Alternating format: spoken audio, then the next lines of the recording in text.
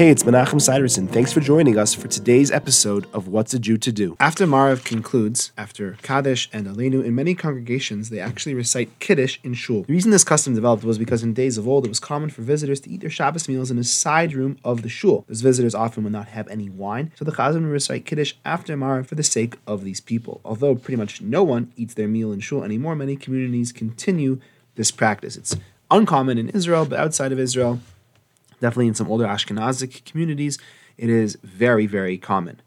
Today, no one fulfills their obligation with this Kiddush because Kiddush must be recited where one eats their Shabbos meal. Therefore, even the Chazan who does recite this Kiddush to fulfill the custom must recite Kiddush again at home. Thanks for joining me. I look forward to seeing you tomorrow.